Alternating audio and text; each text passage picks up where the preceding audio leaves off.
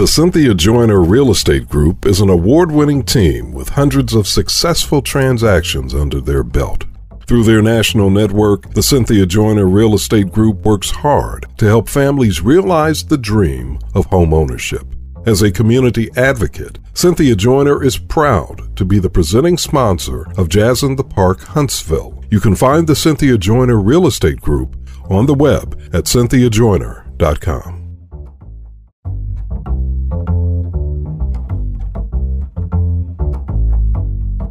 Jazz.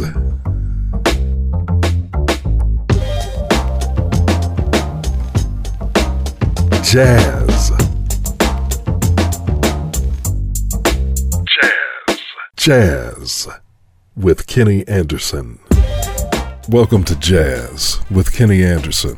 I'm David Person, the producer of this great podcast. And as you may recall from our last episode, we had a special conversation with jazz musician Steve Cole.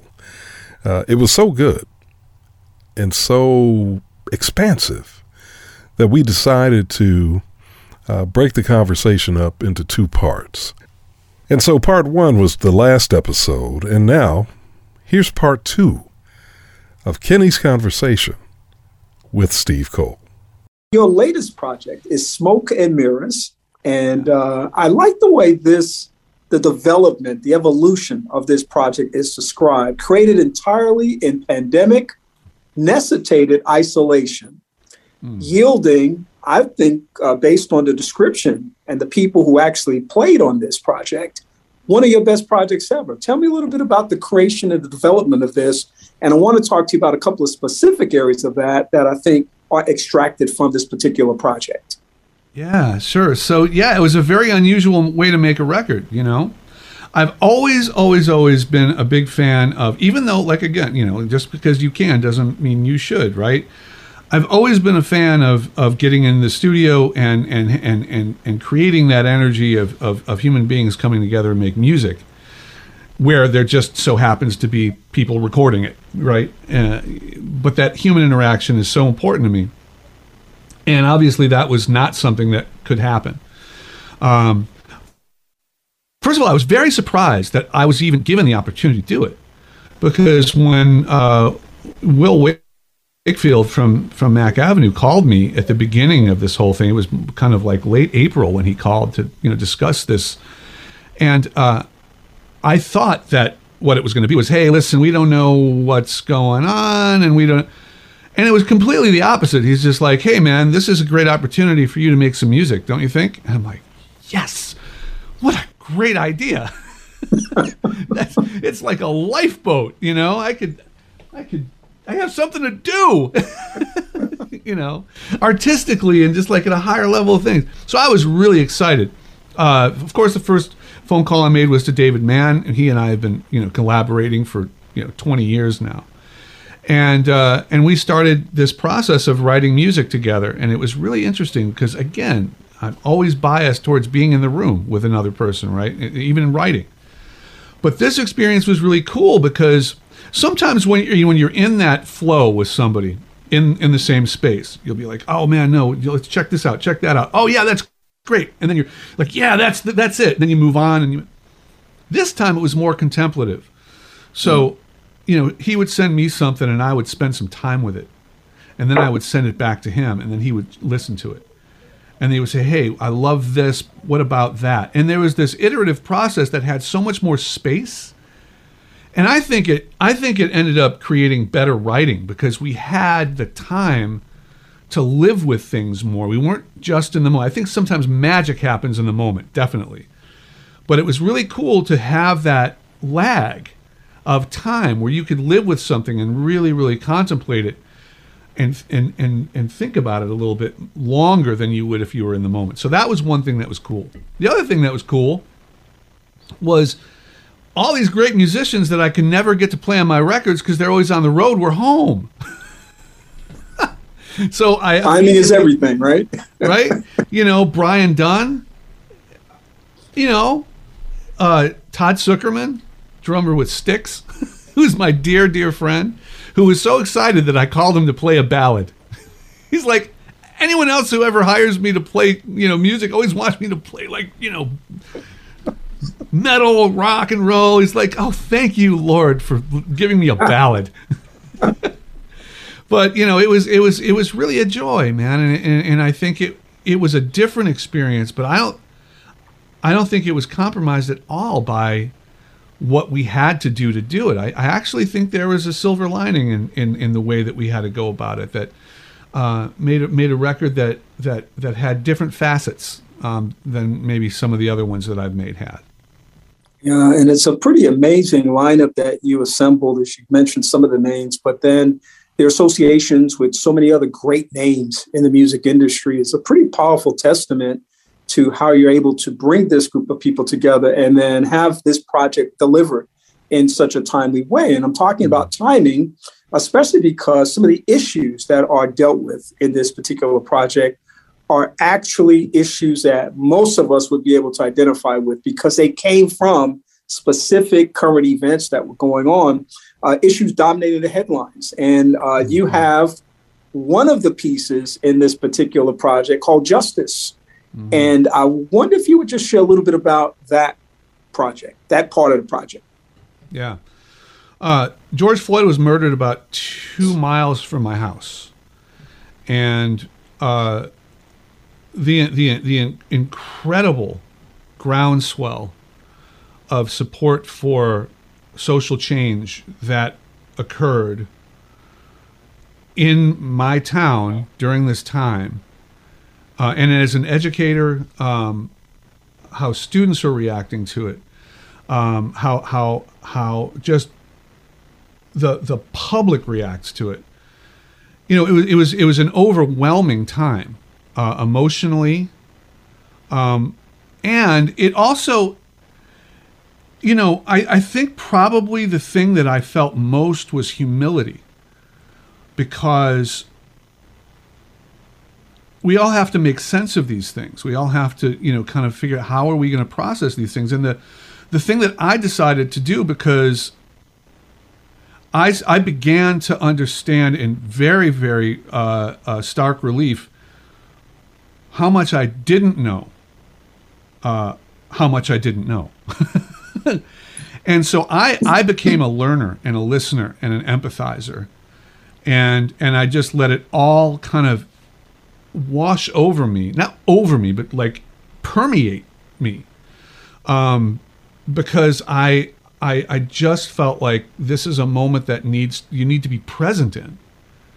And I think it would have been very pretentious of me to then say, I am going to write something about this, because I'm like, who the hell am I?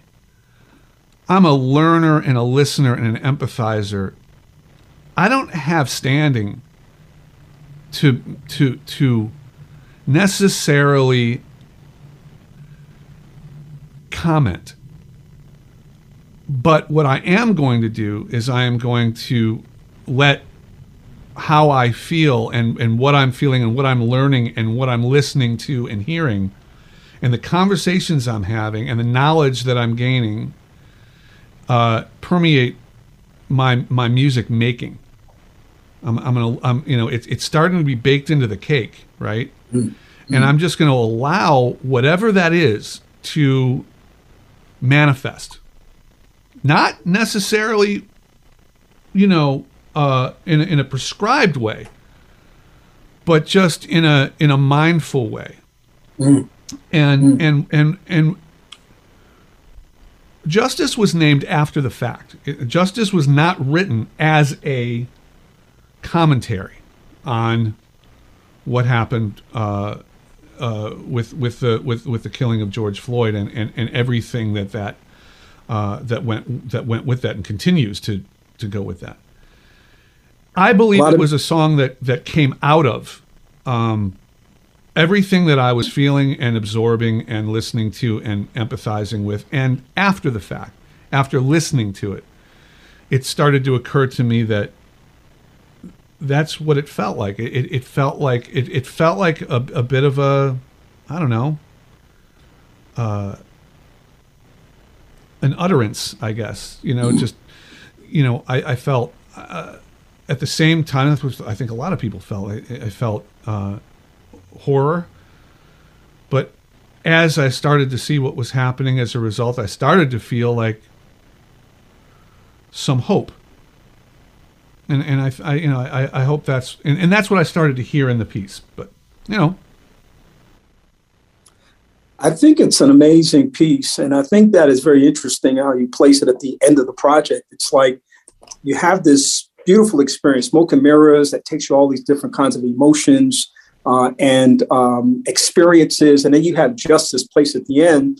And I really appreciate your very relevant and very pragmatic interpretation of how you were responding to that, not so much as, the voice or the commentator on this particular thing, but how this was actually speaking to you inside.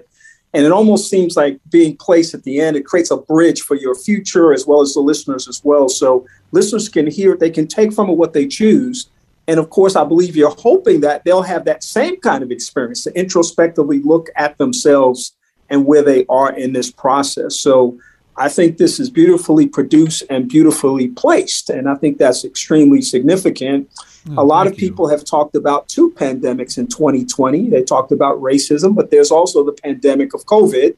And At a Distance speaks to some of the challenges that we have faced as a consequence of that. Talk a little bit about At a Distance. Yeah. So another kind of after the fact naming of a song. It started to remind me. It's because sometimes you're writing music, you don't know why you're writing it, you know where it comes from. You got to live with it for a minute, and you got to feel like I know where that's like. It's making me feel this right after the fact. It's making me, so it's kind of longing. It's like, it's so interesting. I remember when my father was alive, probably after every conversation that I had with him after I'd moved out and I was on my own, even in college, the last thing he always says, call your mother. Call your mother. And my mom, was living alone, and she was also, quarantined, and it's at least I had, my wife and my puppy dogs, and, my mom was alone, and so we started a thing where we were talking every single day.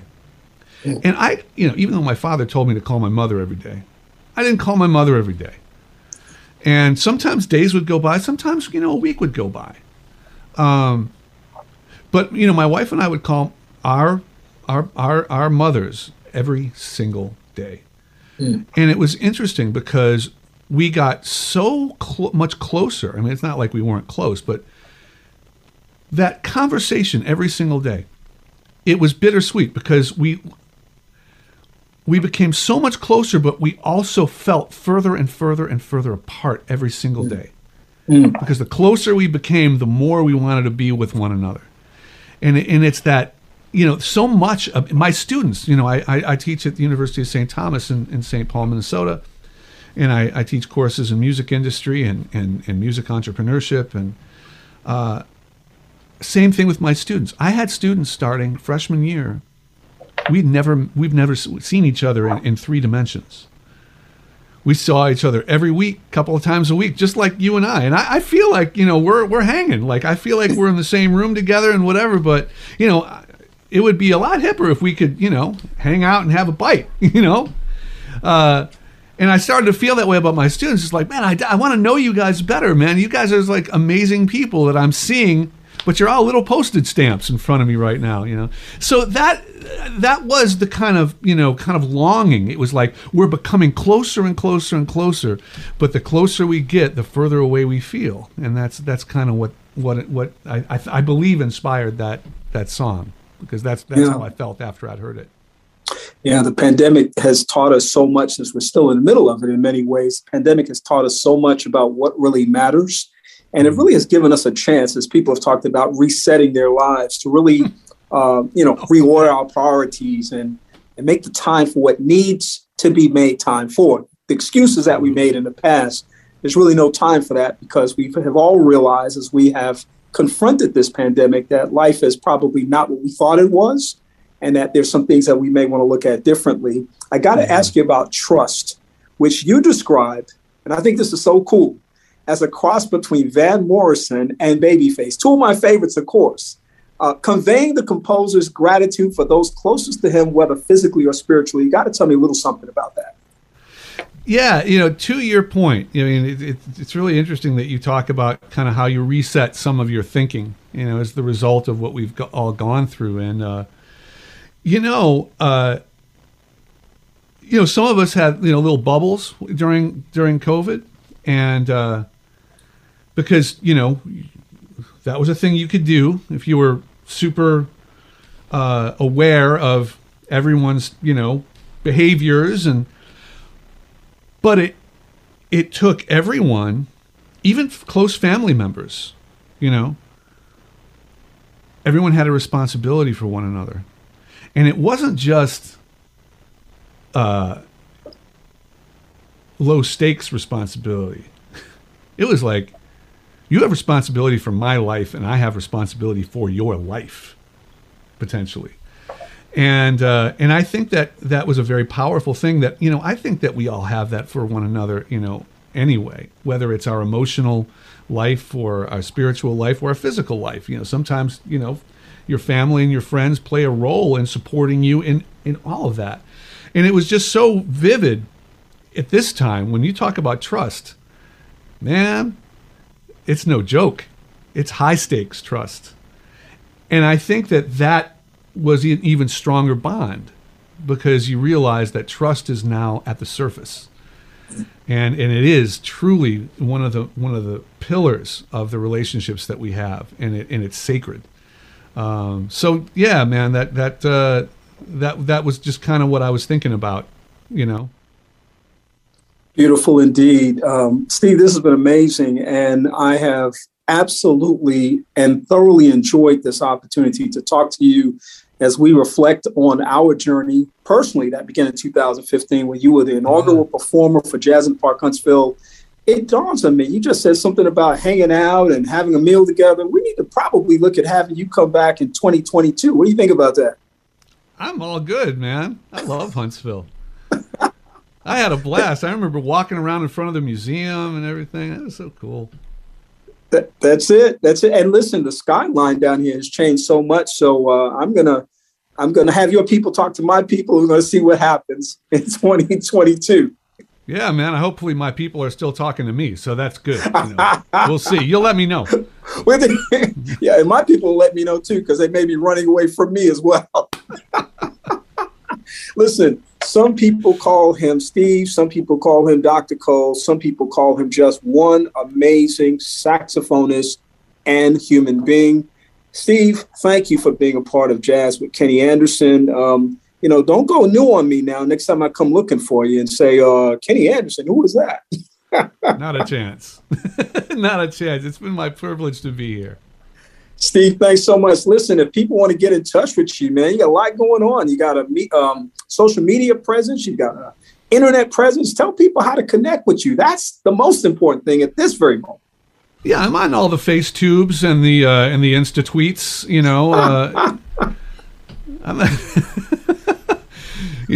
Google, but you know what? The best way to find me is on my website, stevecole.net.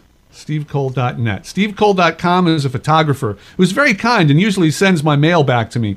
But he jumped me on the .com thing about 20 years ago. So stevecole.net. Also, of course, Facebook, Insta, Twitter, all them fun things. All right. All the standard platforms. Steve Cole, check them out. And you got to check out Smoke and Mirrors, folks. You will not regret it. It is an amazing piece of work inspired by the pandemic and so much more. And Steve, thank you for joining us. Thank you. It's been a pleasure. Jazz with Kenny Anderson is a partnership with Jazz in the Park Huntsville and is produced by David Person for David Person Media, LLC.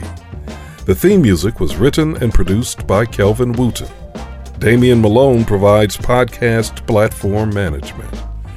We hope you'll join us for the next episode of Jazz with Kenny Anderson.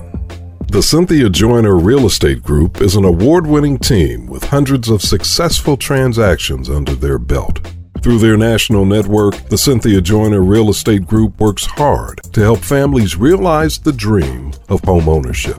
As a community advocate, Cynthia Joyner is proud to be the presenting sponsor of Jazz in the Park Huntsville. You can find the Cynthia Joyner Real Estate Group on the web at cynthiajoyner.com.